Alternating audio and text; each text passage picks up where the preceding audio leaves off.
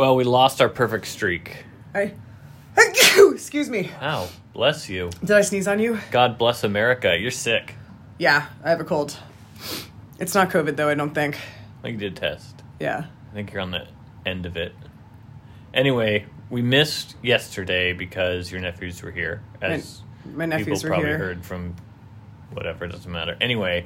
My nephews, it's always a battle as to how much I need to feed them because they're two giant growing boys. I think, yeah. Okay. And so basically, like, my oldest half brother Mark gets very concerned about whether or not I'm feeding them enough calories, and so I overcorrected this time. And I got a text message from Zeke, the older one, today, and he was just like, "The food was really good, but there is a river of shit coming out of me now." I did more than I needed to do, and now it's going to be just a matter of whether or not I can calibrate between underfeeding them and overfeeding them. And so instead of being like... Can't they just tell you if they're hungry or not?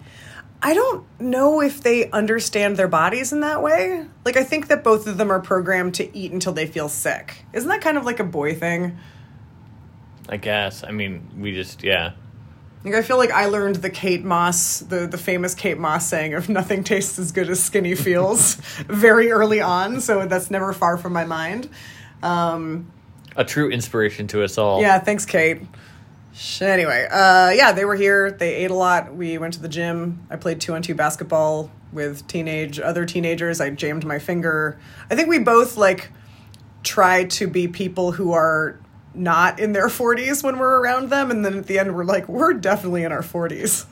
Well, we did watch an entire season of Hell's Kitchen, season 18, 16, something 18? Like that. Yeah. And then which is not very good, and I don't recommend it. Yeah, Hell's Kitchen is a 2 out of 5. It could be edited into a 3 or even 4, but it's edited very poorly.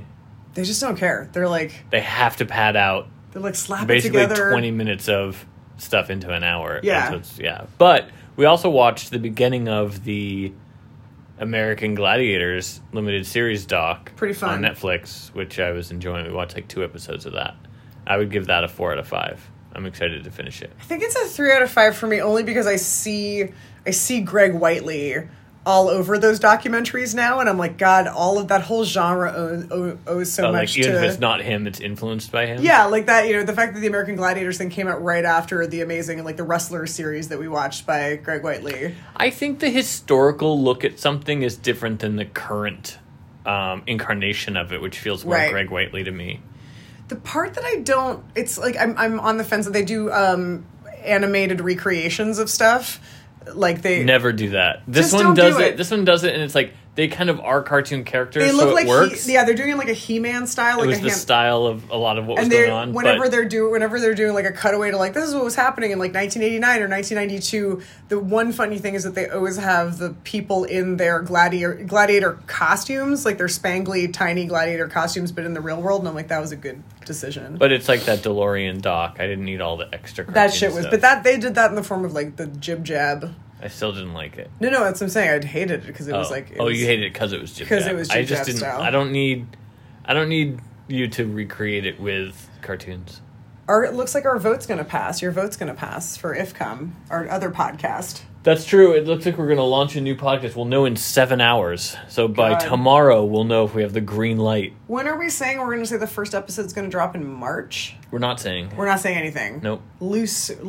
We got to see what happens. It's a documentary. We have to build mystique. Well, we have to record what happens. Oh, right. Yeah. I got a brief uptick of not faith, but like not complete hatred of the showbiz industry today. Morale is a little up. Morale is slightly up. Ooh, I'm giving myself... This is what I'm going to do. I'm giving myself 1 year, like, from now, today, which is the 15th. Yep. Until January 15th of 2025. And if, like, things don't change significantly for me this year, I'm done. Like, I'm moving. You're I'm going gone. full network writer. You're just going to, like, work on a network show. No, I'm going to quit the industry. Oh, okay. Yeah, I'm done. And start a new industry. Yeah. Mail carrying. Oh, I meant like a whole new one. Like one that doesn't even exist. Like something around vapes, but not vapes.